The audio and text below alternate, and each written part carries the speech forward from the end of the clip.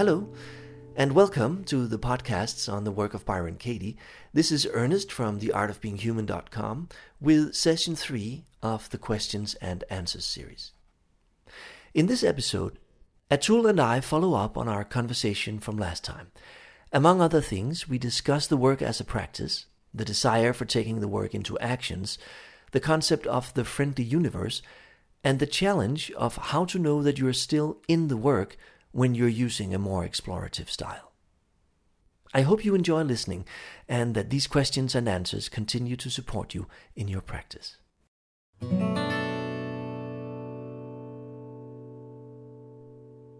I really enjoyed the first part of our conversation. And there are a couple of things that came up that I wanted to explore more.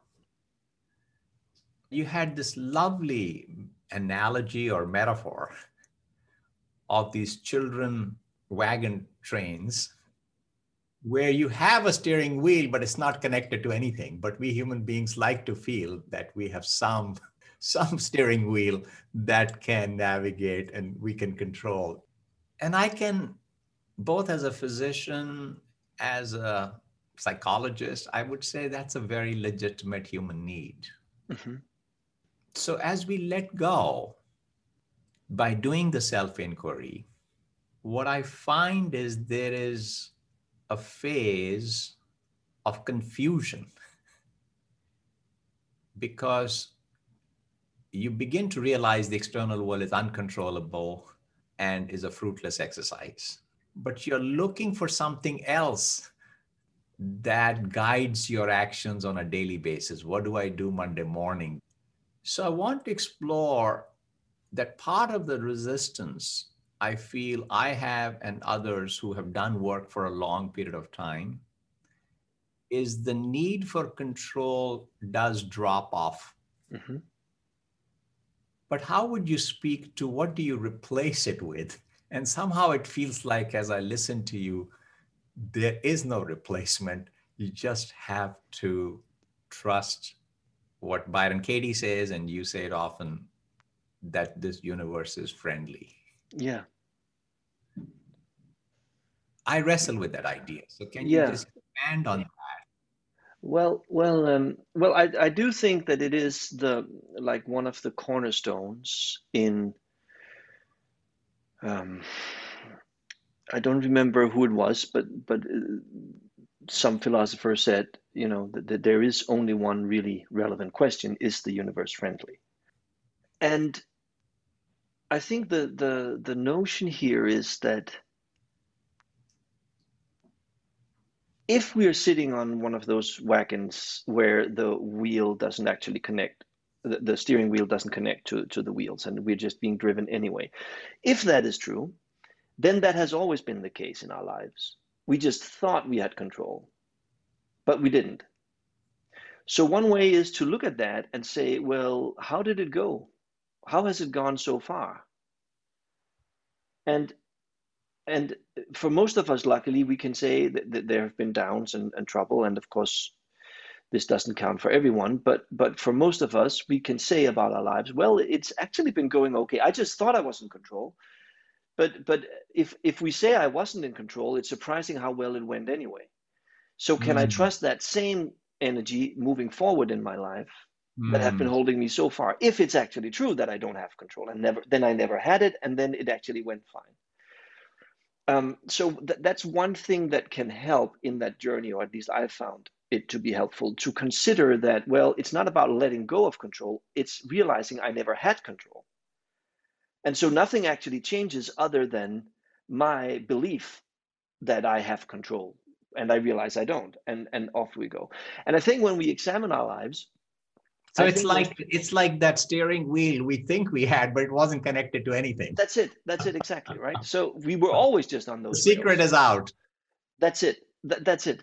So what keeps us, Ernest? And it's a very practical question. It's not a philosophical question.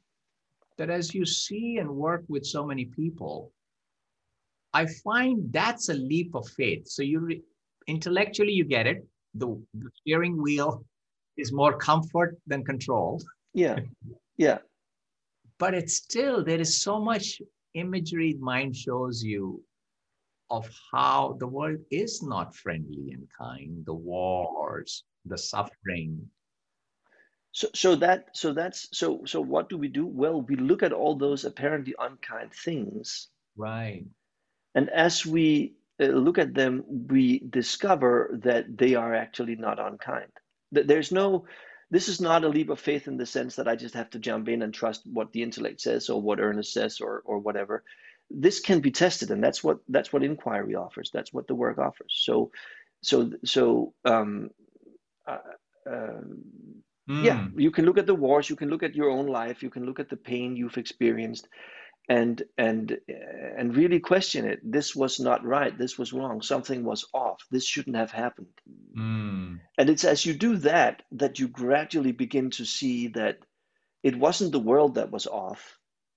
It was how I received or reacted to what happened that was off. And so I can actually trust the world, and I can even trust my instincts or my natural responses when I stop being run by my beliefs and my rules and start trusting this innate response that we could call childish or right. So it's not a surrender into the blue, and that's why it's a process, I think, because the more of these things, the more times I see, oh, that was actually also not an unfriendly universe victimizing me. That was this misperception, or that was this action on my part, or that was like I could have done it in another way and then it wouldn't have been a problem. I begin to see that it's really my reactions that is causing the suffering. And as that happens, I uncover, wow, the universe is friendly, and we can do that pretty deep. Alan Watts, whom I'm very fond of, he has this exercise where he says, design the universe from scratch. Right? Let's imagine we take it all off, and then we just start to figure out, how could we design the best possible universe? I haven't done it with people, but he says when he does it with people, what happens is that they come up with this. Because because you need the free will in order for it to work, and you need this and you need that, and then you build into the system, like, we have a sense of what's right and what's wrong, or what's kind and what's unkind, and then eventually we end up with something very similar to what we're in, because they're for a bunch of reasons. And that's another good way to discover, wow, it actually is the best possible way, because the freedom we are afforded here and the welcoming nature of this universe, which allows everything. There are no rules, no moral or other guidelines. We are just free. And then we have this built-in empathy and ability to sense what is aligned with our true nature and what is not. And that means, to my mind, is like, when we start that system, then over time it will balance out. It just takes a while. Ultimately, so one example is we think we should be unselfish. That's like a message in many contexts, right? We should not think about ourselves. We should think about others. Yeah. But what I find is that's not going to work. I mean, because that'll always be a tension of suppressing myself, trying to be kind or good to others. Luckily, that's not how the system is. What I found is what's built in is that it is actually through my selfishness that I will ultimately become the saint, because when I become, the more I turn towards myself and look inside, the more I notice that it hurts me when I see others suffering. That hurts me. So as I get more and more sensitive, there will be less and less outer suffering in others that I can live with. I become more and more aware that that the life of others impacts my life in a way that makes me want to actually relieve their suffering. Not because I'm trying to live up to some ideal about being unselfish, but actually out of my most selfish side. For me to have a good life, I need you to have a good life. I cannot have ultimate peace if I'm looking at someone sleeping in the street, dying of hunger, war, destruction, children suffering. I cannot be happy in that environment. I can pretend to be, or I can think I am, but the more attuned I become and the more I turn inside, the more I'll notice how many things actually pain me about these things I see. And then that's one way of saying that we are one. You know, that there are many different aspects or levels to that. But there's that very direct way that my empathy, as a natural, normal human animal, as in part of a group, I'm built to be part of a group. My empathy just means I can't live with the suffering of everyone else. And there is an interesting. Go ahead. I just want to bring this. It's a very interesting question about suffering. Imagine a baby and someone burning it with cigarette butts or something, doing something really unpleasant to the baby. Right. And then ask yourself, who of those two, if you had to be one of them, who would you rather be? That's a difficult choice. Neither. I don't want to be hurting someone or receiving pain. And if you had to be one of them, if you absolutely had to step into one of the roles, I think I would choose to be a baby. Yeah. That's the answer I get from anyone I ask. And I think that says the whole thing, right? That's the whole story right there. We don't want to be that guy. Yeah. And that is what will ultimately bring the world, if we don't destroy it on the way, which we might, but that's the big gamble, we could say, of the universe, I think. But it's built in, it's imminent. It's not something that needs to come to us from the outside. We don't want to be that guy. And the more sensitive we become, the more nuanced we notice things, the less we can do to others of these kinds of things. So you and I are pretty clear on not burning others with cigarette butts, but an aggressive fit or an irritation or an unkind remark, we become less and less able to do that until eventually, people will say, oh, he's a saint, he's so kind to everyone. But it's not for their sake. It's just, it hurts me too much. So that's why I have this behavior. And I think that when we look at the Buddha or Jesus or some of these big role models of kindness, I really believe that was their experience. They were not doing it for others.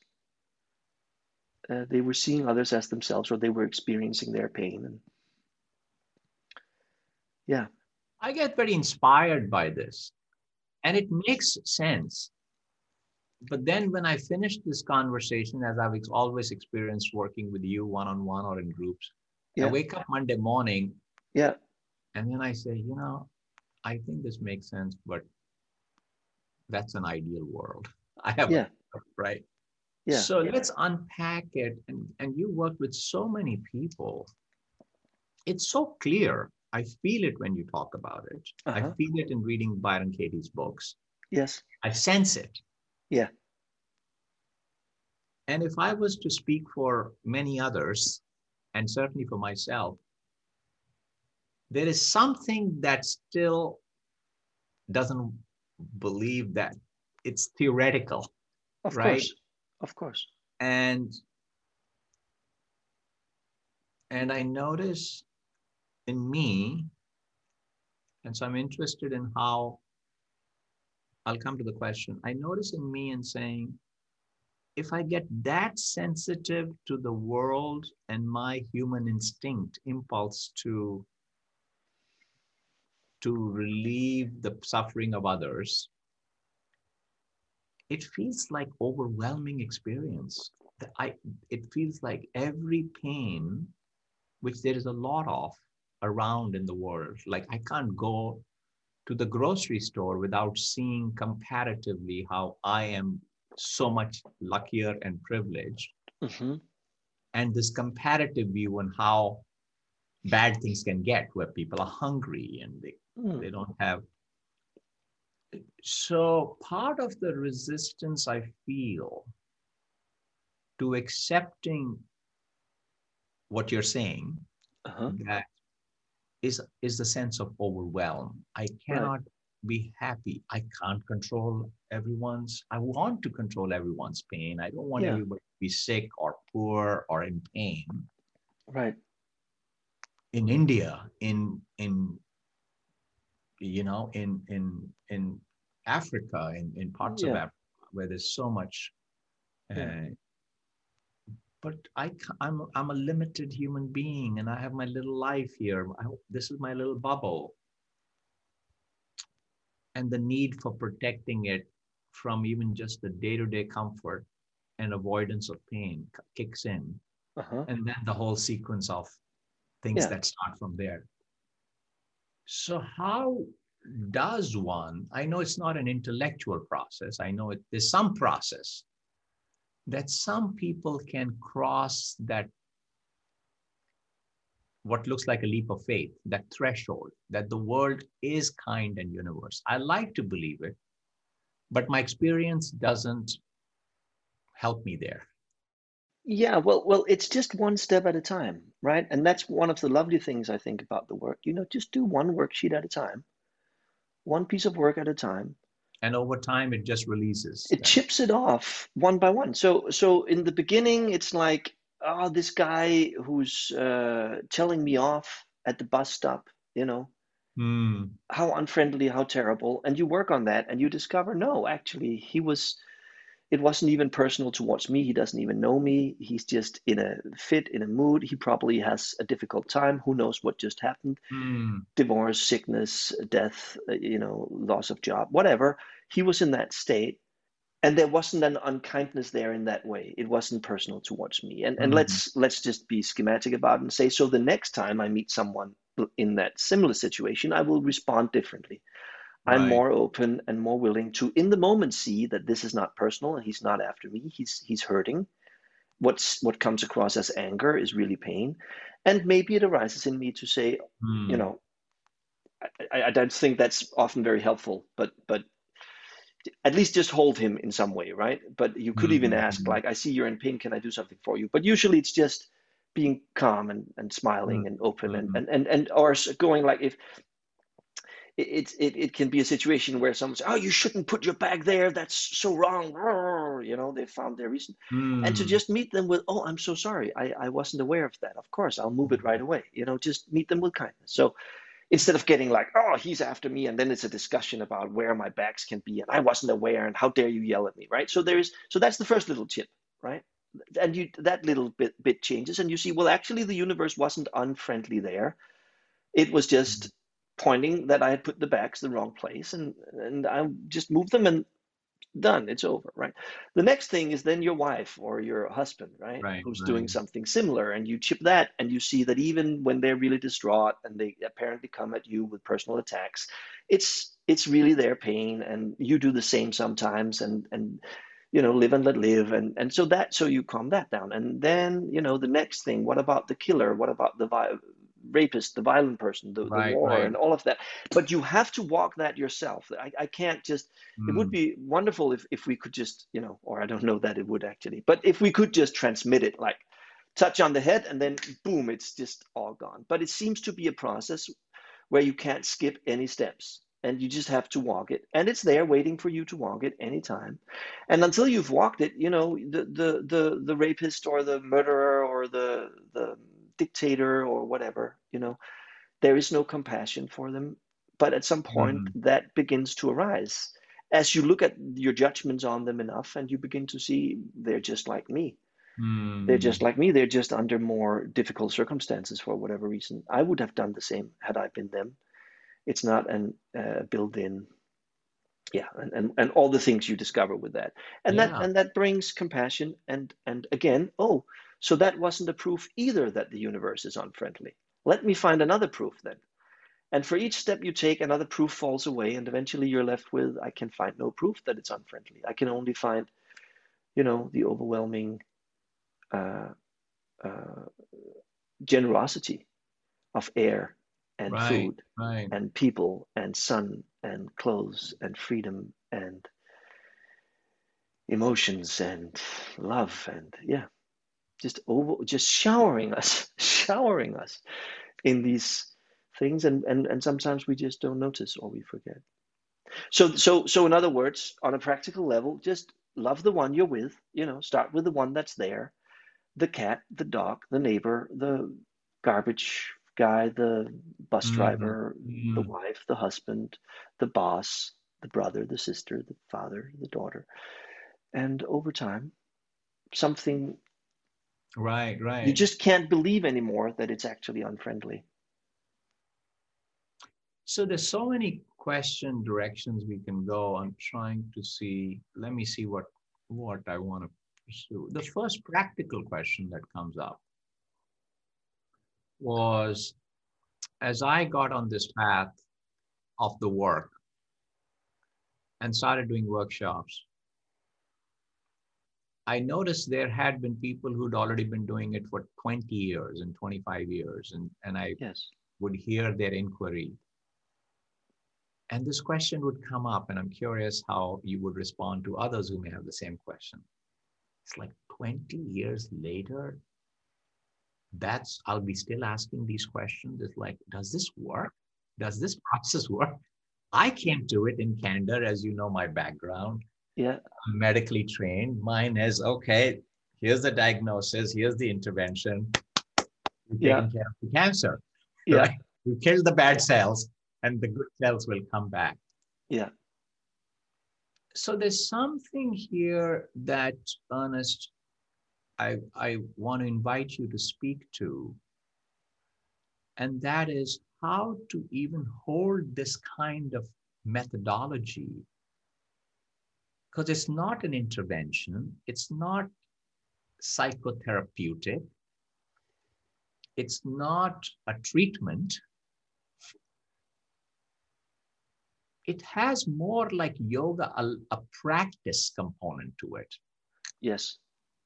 And I don't like it. I'd like it to, I wish I could change these beliefs. Yeah. Yeah. And so, is there anything about this that can make it a little bit more efficient? Or how would you characterize, or how would you explain to someone who was entering it and saying, Ernest, I got it. Thank you. I've listened to your podcast. I know exactly what my issues are: control, lack of trust. I don't believe the universe is friendly, and I get it. Now, how do I get there? And you've got 6 months. Yeah. How would you respond to that? Or how should we hold it? Because it's a difficult, it's a long journey. Yeah. Well, there is this mm,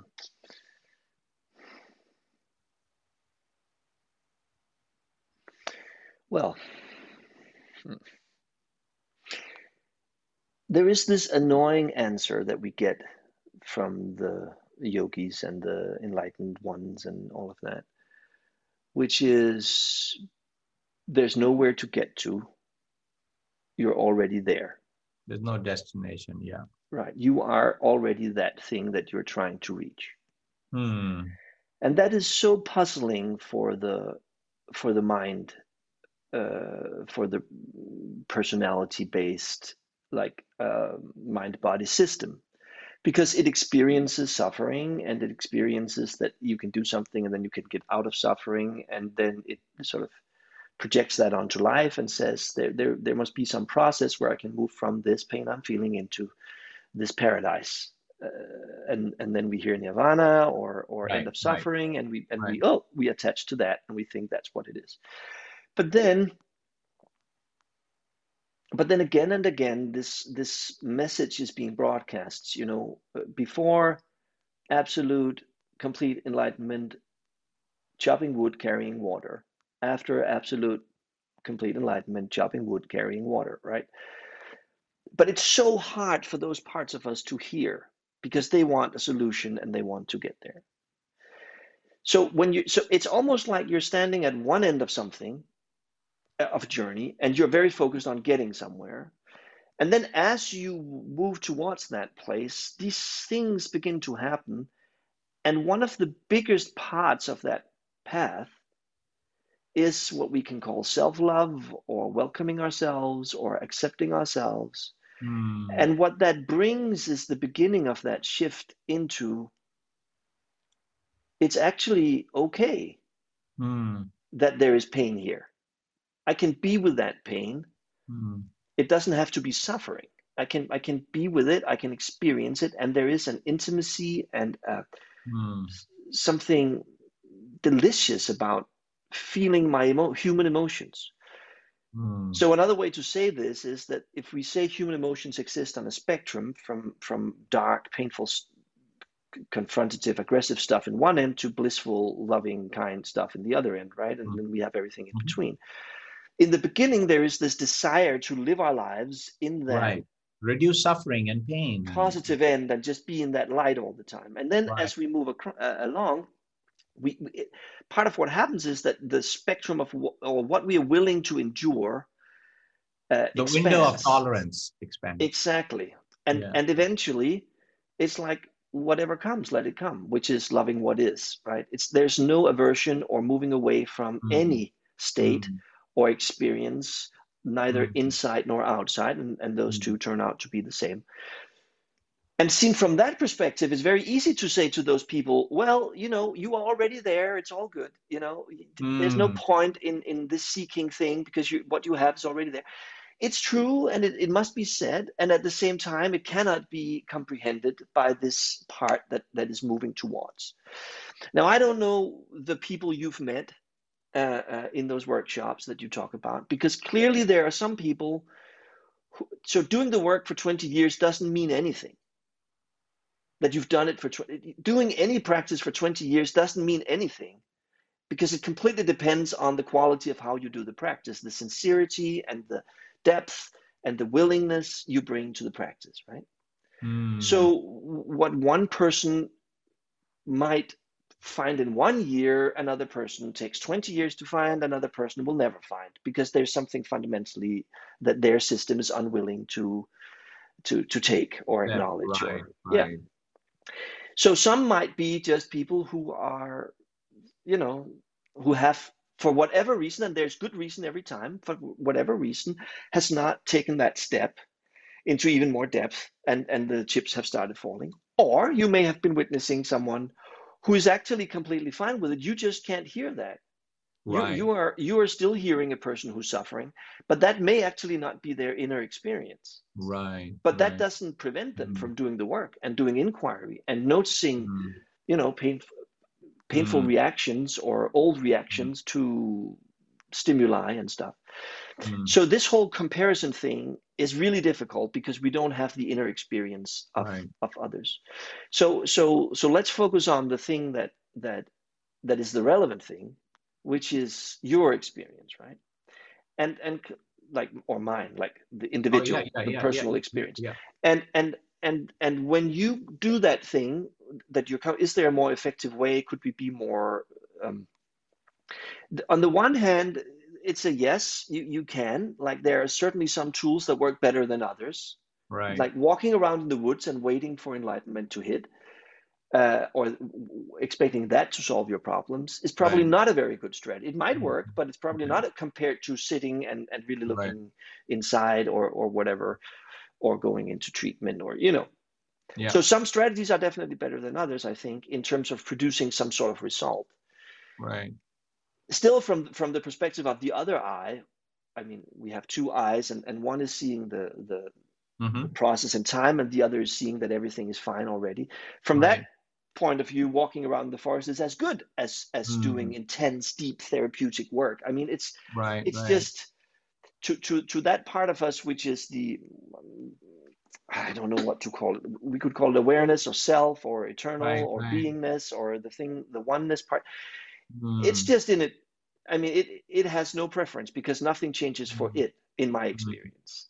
The awareness that I am is the same no matter what Ernest goes through. There's absolutely no change. So that's the other eye. But yeah, I'm getting I'm tracking with you. I think in essence what you're saying, if I practically, you're right. My experience is I absolutely feel the quality of my life, my window of tolerance for distress, what would throw me off, has increased. I can hope. And in fact, it doesn't feel as distressful. the intensity. Yeah. And when I am in alignment and acceptance of the world, I just feel more at peace. I don't know what word happiness is confusing, but it's more, there's less physical sense of constrictions and, Yeah. So I feel that, and I would be lying if I don't, given how much time and priority this requires, there is a part of me in saying, can I just intensely do it for 6 months and then maybe get on a much lesser pace Right. to clean up Yeah. those attic rooms, that all the belief systems and all. Yeah. But I get it. If you There's one give, thing. Well, yeah, there's one thing I want to add then, that we're back a little bit in the idea of control, right? That yes, we could say the yes, metaphor you're in here is pretty mechanic. Like, I work intensely for 6 months, I clean it right, up, and then I can take down the pace. And what that doesn't hold is the organic element of, what about your system's readiness? Like, who says that you're ready to do this right now? It's a very sort of instrumental approach. 6 months intensely, it'll yield the result. No, there are many other processes going on in your psyche and your body and in the world even, that also needs to be aligned with this. So the idea of controlling our way to, even there is a surrender. Like, when is the breakthrough moment? When is that work that just really shifts a lot? And why is it just there? Why wasn't it last week? Why isn't next week? Why was it under those circumstances? Who knows, right? It's the complexity of what goes into those, right, really deep moments is beyond us. So all we can do, and I really like that, there's that old quote that, enlightenment happens accidentally or whatever, but meditating makes you accident prone. Exactly. Enlightenment is an accident, but meditation makes you accident prone. Yeah. And I'm not fully clear on that, but I certainly am clear on it with this work here, that, seeing through some of these processes, I can't control when that happens. It will or it will not happen at different times, but doing the work on a regular basis certainly makes prone for that to happen. But I can't just say I'll take 6 months out of the calendar and work and then it's done. It may be not until next year, but I can catch it if I have a practice and I do this on a regular basis. Then when the stars align or whatever it is, my inner biorhythms are right, or I get just the right stimuli, then it can crack open, for whatever reason. Yeah. So again, we are more a receiver. Yeah, I have one question on this, but I want to go on to another topic. On this, just to finish it, both my training as a physician, but also following some of the other paths, like in Buddhism, for instance, there is some understanding that there are milestones on the journey. And there are 10 stages. Let's say, I think in Buddhism, they talk about, they call it the stream enterer, and right, the different terms in terms of your developmental path towards enlightenment. Right. I don't want to use that too much as a framework. I want to use it lightly. The question is, as an earnest, I'm not using earnest as a name, but earnest student of this, what would you tell me if I wanted to know, where am I, Ernest? I've been doing this for 2 years. Where on this path am I? I'm on the first ladder still. Is there even an idea of a developmental path, or is it all cyclical? In your experience, having seen so many, in your own personal experience, is there a development stages or rough stages that you could speak to, or it's not even the right way to think about it? Are they markers? Oh, yeah.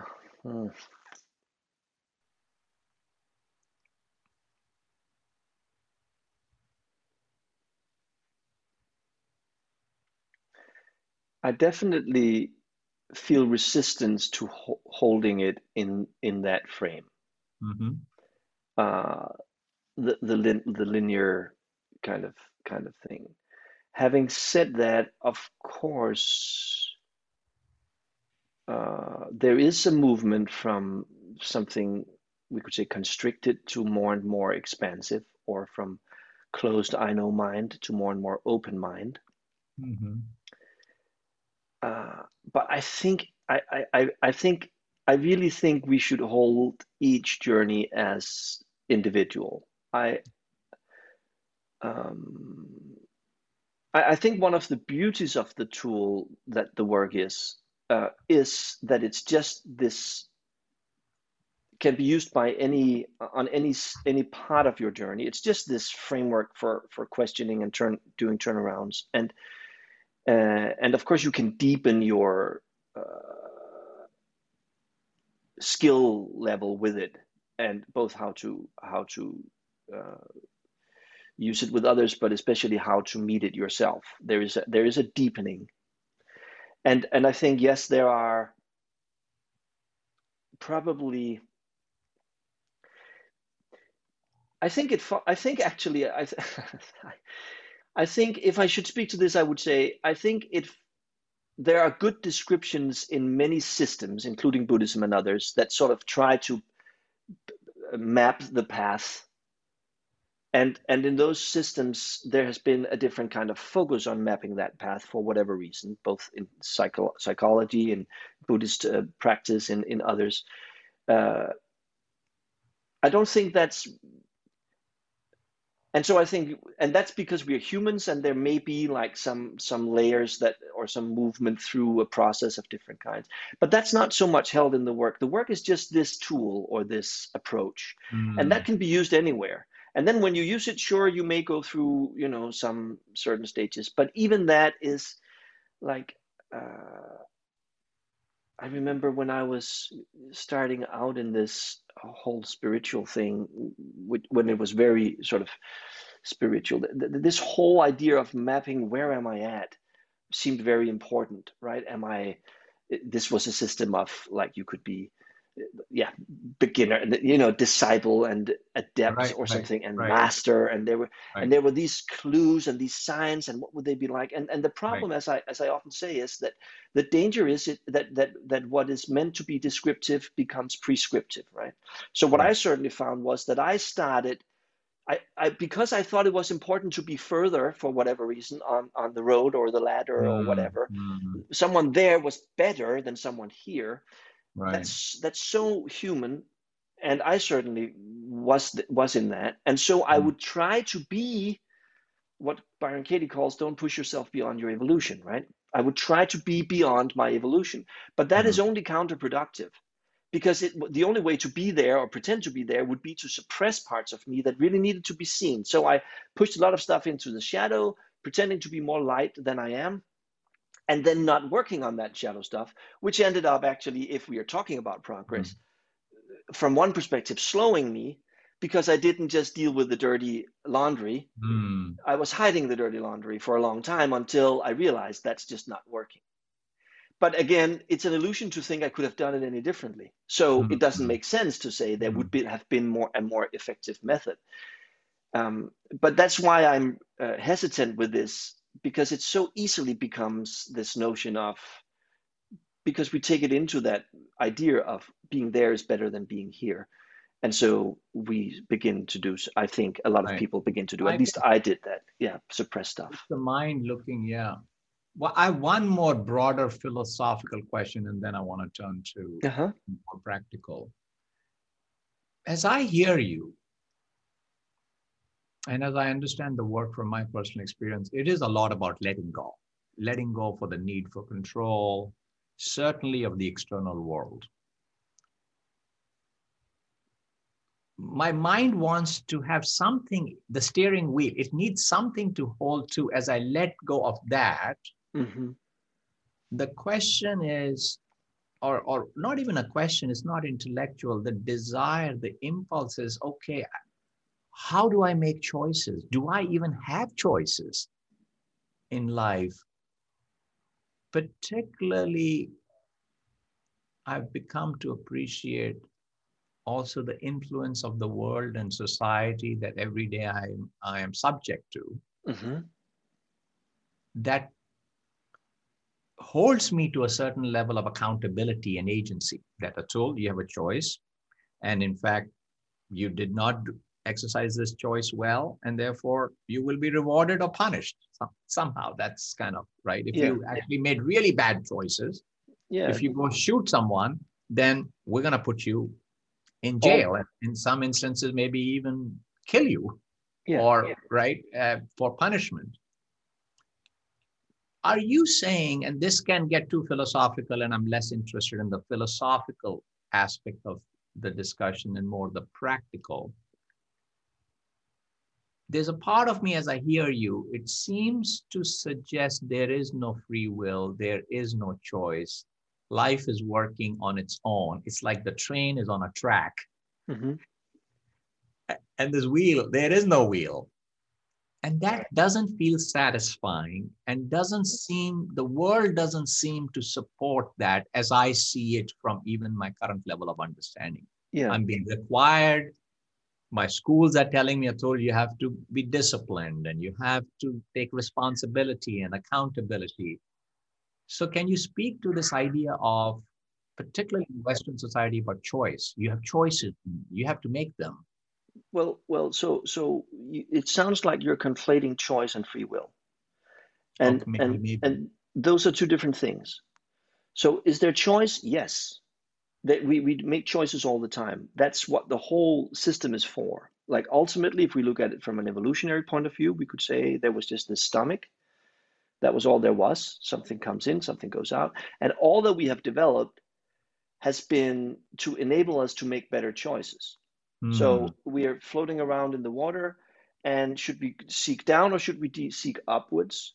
Well, by having a sensor that tells us the heat, the temperature of the water, that will inform me whether I should seek up or down. And that's a choice I'm making.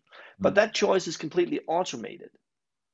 So for instance, at one of these, what are they called? These things that float around in the water? Gobbles.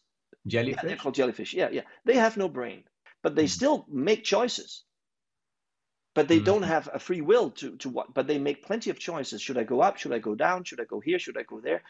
But it's just the straightforward, and many animals are like that, right? I smell something, I move towards it. Or I see something that flashes before me and that activates an instinct in me to procreate, I think is the word. And so I jump on it and start doing that. And it's so there are choices, but they are being made automatically. Can I pause there so I can understand it? So these are almost organismic choices or biological choices. Totally. But there is no one choice maker sitting somewhere in the head. That's it. It's just process. Yeah. Sensors, nervous system responding. Yes. And then movement. Yeah. And that's the basic of the biological entity, we could say. It is, and all evolution has been about making better choices. That's what it's all about, making better choices. And a good choice means that supports my survival as a species, as an individual, right? That's what it's all about. So I develop eyes, I develop ears, I develop smell, taste, all so that I can make better choices in the world. At some point, then, something happens and we begin to develop consciousness for whatever reason. Sense of I. There's a me in there. And that's the thing. Suddenly we have this idea that there is someone who's making the choices, a chooser, as you say, right? It's no longer just happening like it does with the bird or something. It's now I can think about what choice I make. So now then I get the idea that I have a will of my own, right? Okay. And in a way, that consciousness is just to make more. That's just an evolution's next step in making choices. Right? We can make even better choices if we can have an idea of self, and if we can operate, and if I can imagine what's going on for you, right? So I have some empathy or some idea of the other. That makes me even better at making choices that will support my survival. And if I can think about the winter, then I can make a storage in the summer so that I can survive the winter, and so on and so forth. But so what I'm saying is, yes, there is choice, plenty of choice. There's choice going on all the time. The question is that run by free will? Is it a free choice? And what's your perspective? So when we look at such a choice, when you make a choice, you can look at any choice you've made recently. What was it that made you land on that? If it was like two options, should I make this phone call or not? Right? If you begin to track back the process that led to you deciding to make the phone call, if you track that backwards, I think you will find that there's no start point to that process, because that's because I want to talk to this person. That's because we had a conversation last week where something happened that requires me to talk, which is because my mother taught me that we should always finish stuff and not go to bed angry, which is because her parents did this, because her parents did that. So that whole chain that leads to the choice of picking up the phone is, and is it in Buddhism? I'm getting carried away now. I'm spilling the beans. I shouldn't. I would say, because I know from experience that this is very sensitive to people, because especially, as you say, in Western culture, we really want to believe that we have free will and choice. So you're hesitating to it. Yeah, well, but it's already out, right? So from my perspective, I think the idea of our freedom is highly overrated. But that doesn't mean that we don't experience making choices. And that doesn't mean that we are not put in choice situations where we really need to think a lot to make what we think is the right choice, and that we can be in doubt and all kinds of stuff because of lack of information and stuff.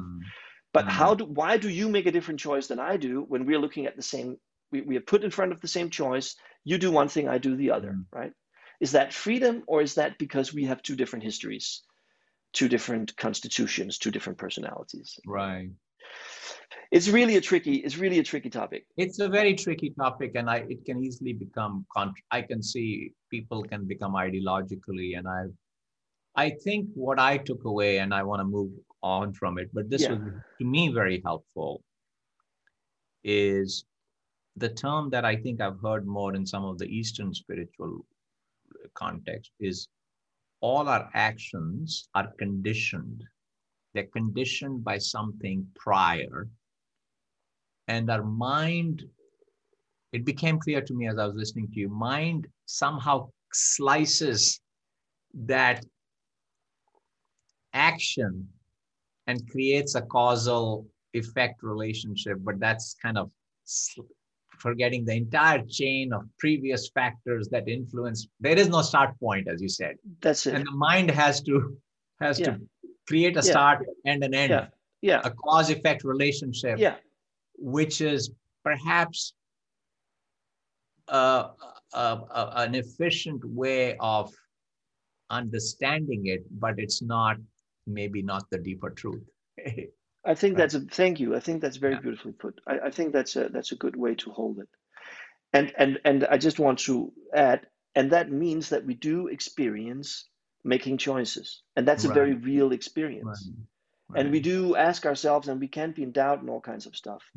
It's just that the result we get to, maybe that is actually determined by what went before. By preconditions, yeah.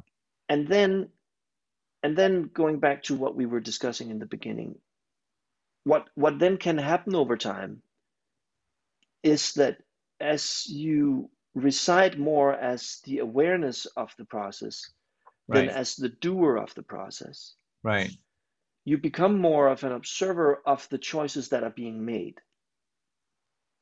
It's like taking the hands off the wheel doesn't stop choices from being made. There are plenty of choices being made, but there's a huge relief in realizing I'm not actually doing it. It's happening. And how I experience that is, someone asks me, do you want this or that? Are we going to do this or that or whatever? And when I check in, all I can answer is, that choice hasn't been made yet.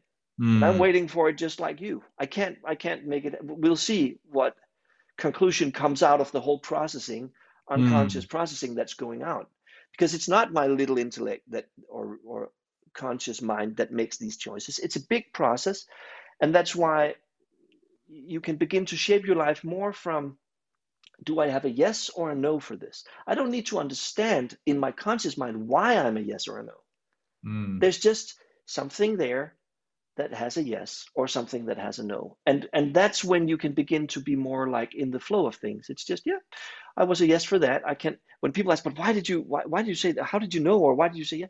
It's just there was a yes. Right, And sometimes right. there's a no, and I have no good explanation. And that's where we are caught in this, because people expect an explanation sometimes, That's like, but beautiful. why not? And it's just, I'm a Yeah, no. yeah. Yeah. But it takes off so much pressure from that idea that I'm the one making the choice is very Mm, stressful compared to there's a whole supporting system here. I'm an mm. organic entity, part of a system. The choice will make itself, and I'm just left as the passenger or the observer. Right, right. And I just what came up for me was Katie's description. She says she's being thought. She's not thinking, she's being thought.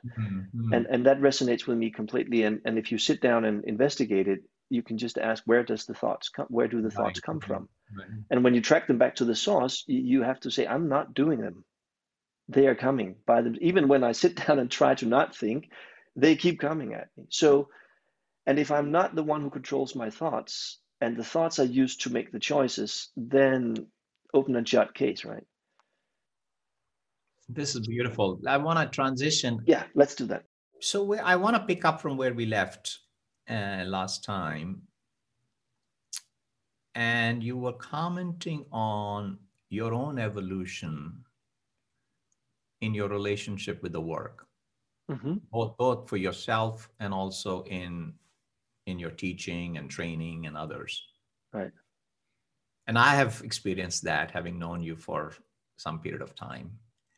And that is the evolution from what you called the procedural, methodological, precise questions. Here are the 4 questions. Here are the turnarounds. Don't stray from it. Stay in the work. Yes. To what I now sense, and I think you commented on, you have evolved or migrated or deviated, depending on how you look at it. Yes. To more the non-classical or less classical. Yeah. More spacious. How do we enter the space, as you called it, if I remember? Yeah. A larger holding as a context for inquiry. Yes. I don't know if I'm capturing that accurately. First, am I capturing your Yes. evolution correctly? Well, I heard it. Yeah, I like to hold those two, certainly, that there's the procedural thing, which is the work is a procedure you go through. And then there is the work is a space you enter, a space of inquiry you enter into. But I also want just to say that they coexist. It's not one or the other. For me, the strength is, yeah, because that space, if it doesn't have some sort of structure, it's going to just be right. Nothing, right? But on the other hand, if the procedure doesn't allow for some spaciousness around it, it's going to be too dry. So it's the combination of the two. Right. And yes, the effect then is that if you observe me in my own work, you'll see that I do not necessarily follow the structure to the letter, because in the space something else might show up that calls for attention and that feels like the valuable thing to do, and then we'll go there. Yes. When do you use, for yourself or others, this more looser, more spacious way of doing the inquiry than the very methodical, procedural way of doing it? How do you navigate that in your own experience and as you work with others?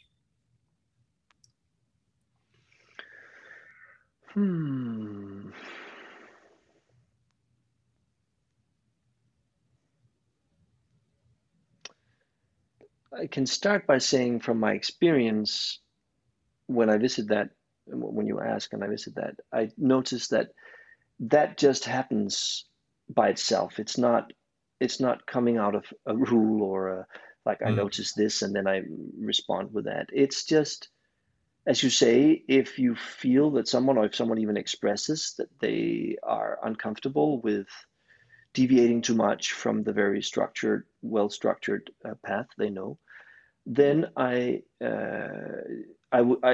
think I will just meet that and adapt to that and accommodate that need, because there's no point in stressing it out. However, I think the question, how do you or like how do you get them to do it differently? Of course, first Actually, of all, can I reword it differently? I think that the question really is, particularly when you're not following the procedure, I see the comfort and the support of the very strict procedural approach. Yeah. As you deviate from that, which I'm excited about, is you're still in an inquiry. But sometimes if you're not very skilled at it, you get lost in saying, is this still inquiry going on, or have we gone into something else? Are we still in the work? That's it. What are some of the subtler markers for you when you are holding the broader space where even the questions are not being asked, right, to distinguish and for yourself make a note, yes, this is still, we're doing work, right, without the formal structure, and when you make a note, you've gone out of work. Right. So what's the deeper essence of the inquiry when there's no structure?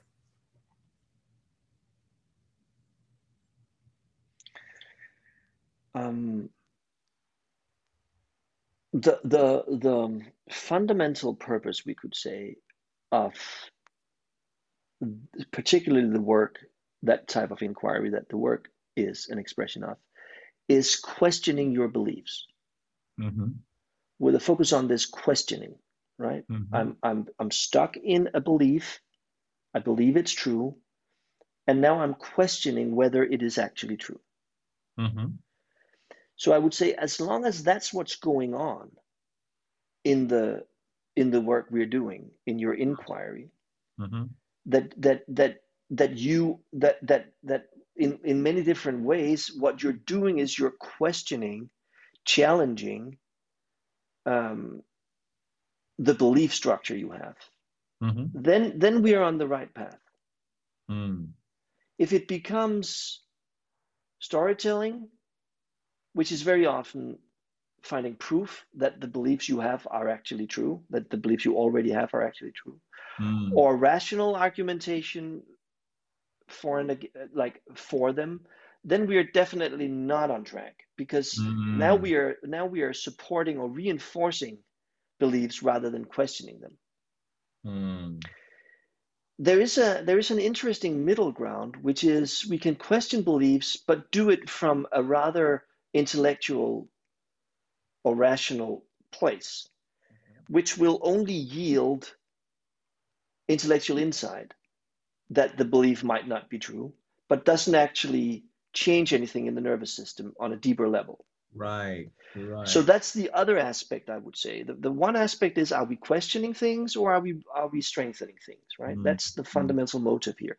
And then the quality of the way we are doing it, is that primarily an intellectual investigation, or does it have these connections, these because sometimes it's fine to fly up on a bit of an intellectual thing, but we want to always land in experience, in the nervous system, in memory reconsolidation, right? That what's stored there, that questioning we are looking for, is that the experience that we are basing our behavior on, which is stored somewhere in our, we could say, body or in our nervous system, wherever that might be, that must be challenged and questioned and ultimately replaced with a different experience, which is what the turnarounds do.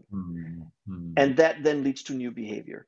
And in order for that replacement to happen, we need to go to that level, so that it's not only intellectual. Yeah. So those are the things. We are questioning stuff, but we are questioning them experientially, even if it's mind experience we're doing. It's still an experiential process, not an intellectual process. And we could call that embodiment. We could call that, imagining. We could call that reconstructing memory. We could call it what we want, but it's about accessing the stored, locked in experiences that are the basis for those beliefs that drive our behavior. And that's of course difficult to put into words. How do you know when that's going on or not? Because it's a quality of silence, it's a quality of the words used, of the tone of voice, of the look of the person. There's so many things that go into it.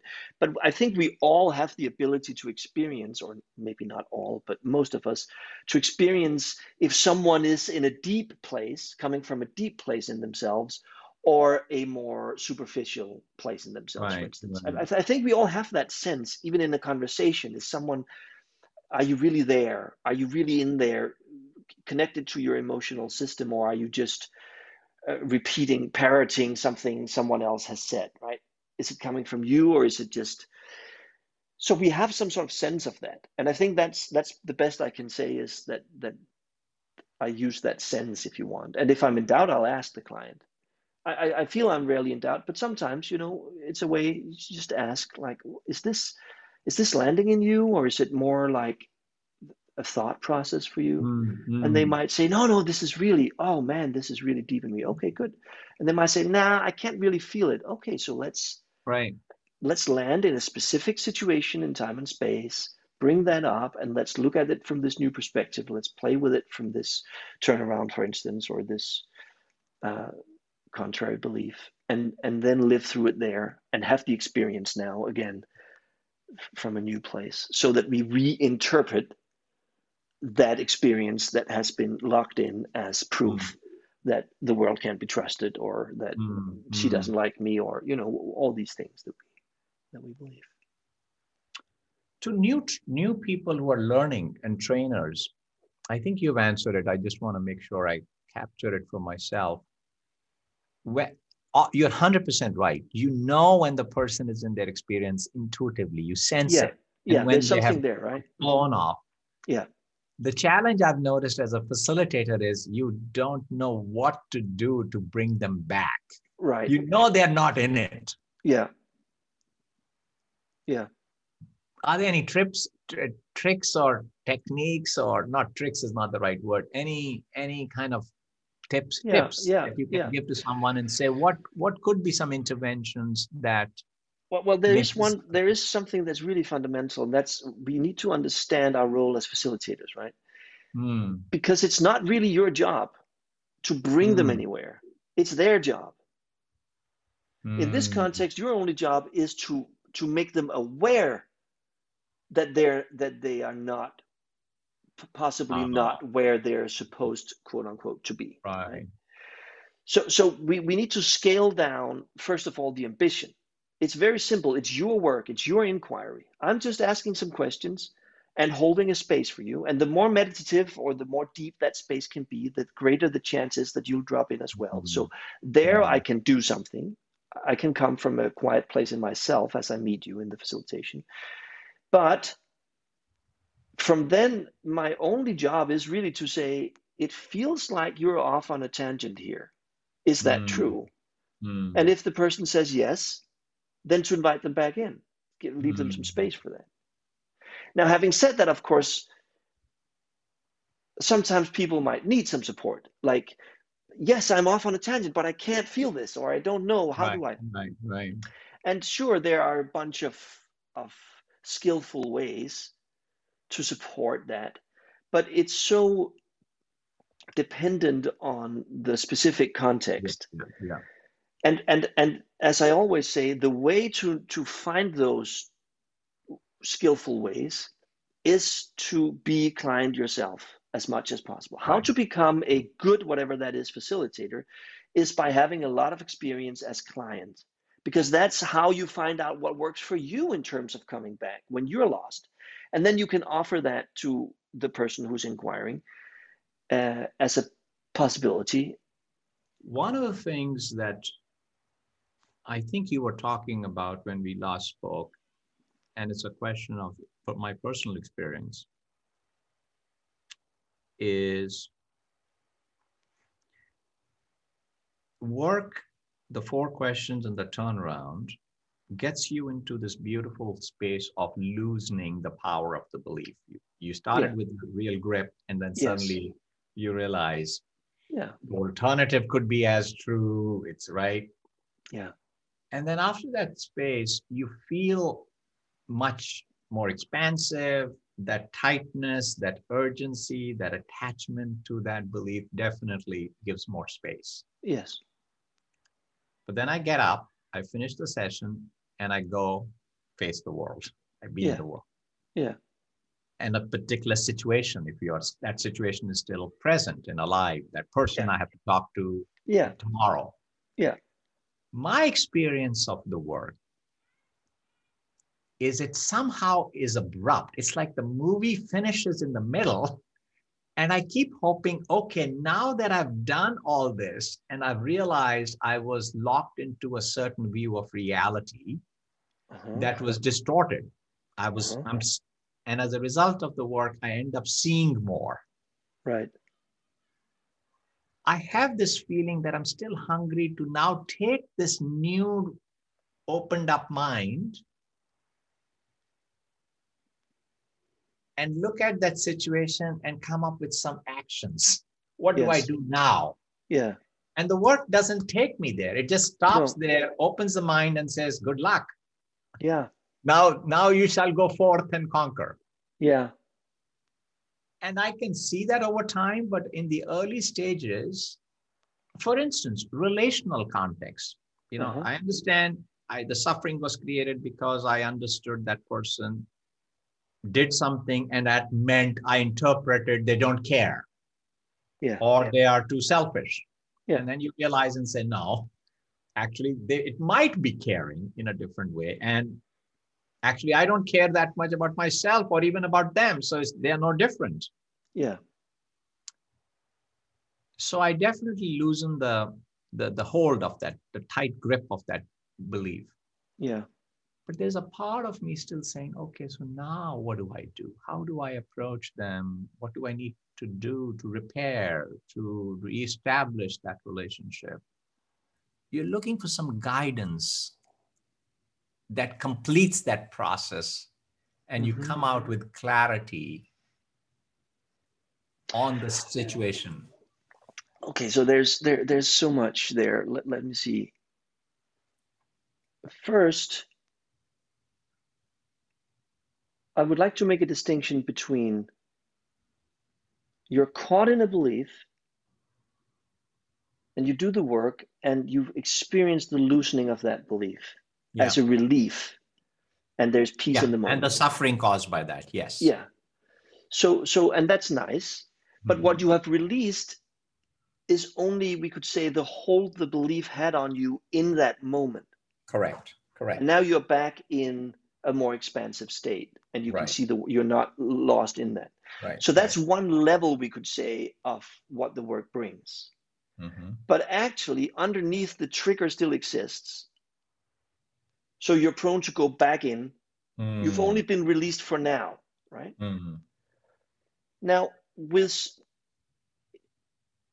what the work offers is to not only have that, but actually have a release of the trigger as well, right? That underlying belief, not just for the moment, I've seen it, I can breathe now, but actually see through that belief that is the trigger, that is causing it to be triggered, and have that be dissolved or undone. When that happens,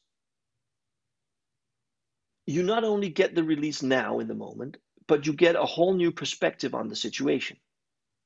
It's not just, well, maybe it is a different form of caring.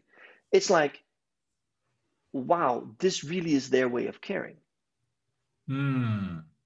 This is their way of caring. And in not seeing that, I've been so uncaring towards them and towards myself. I've just not been taking care of us because I've been avoiding having this conversation that I should have, or speaking up, or setting a boundary, or whatever it might be. And And with that shift, it's not just that I feel released or relieved, it's that a whole new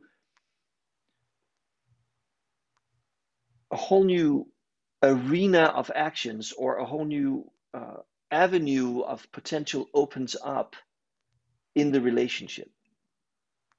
Because let's say it's been that I've not set my boundary, thinking that I was being caring and they were not, and then I realize it's actually much more caring to set the boundary. Let's say that for whatever it is, right? So now, as I've seen that, suddenly setting the boundary becomes possible for it's on the menu suddenly, and it wasn't before. It was not possible because I'm a nice person. Nice persons don't hold boundaries; they are accepting and right. But now I am open to it. So that's the first part, right? There are these different, and that has to do with the depth of your inquiry. If you're only going for the release, momentary release, or if you're actually going for what is going on the deepest level in this problem in my life, right? Okay, so now then there's the question you ask, but I want an action. I want to look at what should I then do next time, and this is where I would say part of what I experience with the work is its ability to bring me to the present moment, where a more coaching-like approach would be about figuring out strategies of behavior. Exactly. Right. Solving the problem. Yeah. The approach of this work is to set you free to be present when the problem arises, we could say, to be with it when it comes next time. So instead of being preoccupied with how should I handle it, it's like, okay, I've really seen that, and I can even go walk with it for some days and notice, and it's really impacted me. And what happens is, next time the same situation comes and this person comes and is like that, new behavior simply shows up by itself. And I don't need a plan or a strategy for it. Plans and strategies is only when we're trying to control ourselves. You don't need a plan or a strategy to know how to pick up the phone and answer, or have this conversation with me, or talk to a friend on the street, or hang out with your loved ones. You don't need you just do it. It just comes natural, right? But only if there are huge problems, then you need to know, okay, I need to walk through the door and sit on the bed casually and say, hello, dear, right? And look all mysterious. Like that's when when you don't just trust your spontaneous reactions in the moment, but want to control it. So I would say what this release that comes through inquiry does is it sets us free to have more adequate spontaneous reactions, because they're flowing free instead of going through this distortion of belief systems. And so we don't need to have a plan anymore. We can just meet the world as it is. I'm open to all hell breaking loose, or I'm open to setting my boundaries and see what happens. And that's why it's an openness more than a new kind of closeness. It's like, let's see. And maybe the situation will never come again. What I've experienced time and time again is I do my work, and for whatever reason, that other person just doesn't do it anymore. Right. And it's a mystery. It's like, are they sensing something in me? Did I change something in the ether of the universe? Like, what happened? But I'm just not putting it anymore. And my best, like how I can hold it is, I just think I have there's just subtle clues that they sense in me. Like, I'm not going to take this anymore. And they just sense that in just the tone of my voice or something. So they just stop trying.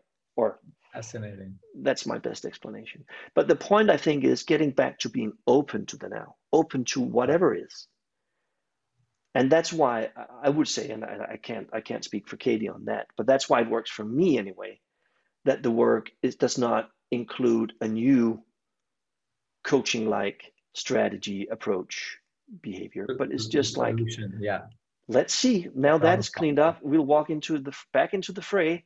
See what happens. Oh, now I'm hit there. Okay, back into the engine room, work on that, back into the fray. And over time, I'm just not triggered. It's just like, oh, nice. Or like, oh, you feel like that's the guy at the bus stop that we talked about, right? You getting all upset and angry because I put my luggage in the wrong place. And it's just, oh, let me move it. End of story. Yeah. I really have loved this. And really, I'm grateful to have this privilege and opportunity. Thank you, Atul. And same to you. Thank you for these beautiful questions. The work of Byron Katie is copyright by Byron Katie International. You can read more on www.thework.com. For more podcasts like this one, videos with tips and tricks, articles on the work, and online courses, visit theartofbeinghuman.com. And feel free to contact me if you have any questions or comments to this podcast. You can find my contact information on theartofbeinghuman.com, or you can simply send an email to ernest@theartofbeinghuman.com. Thank you for listening.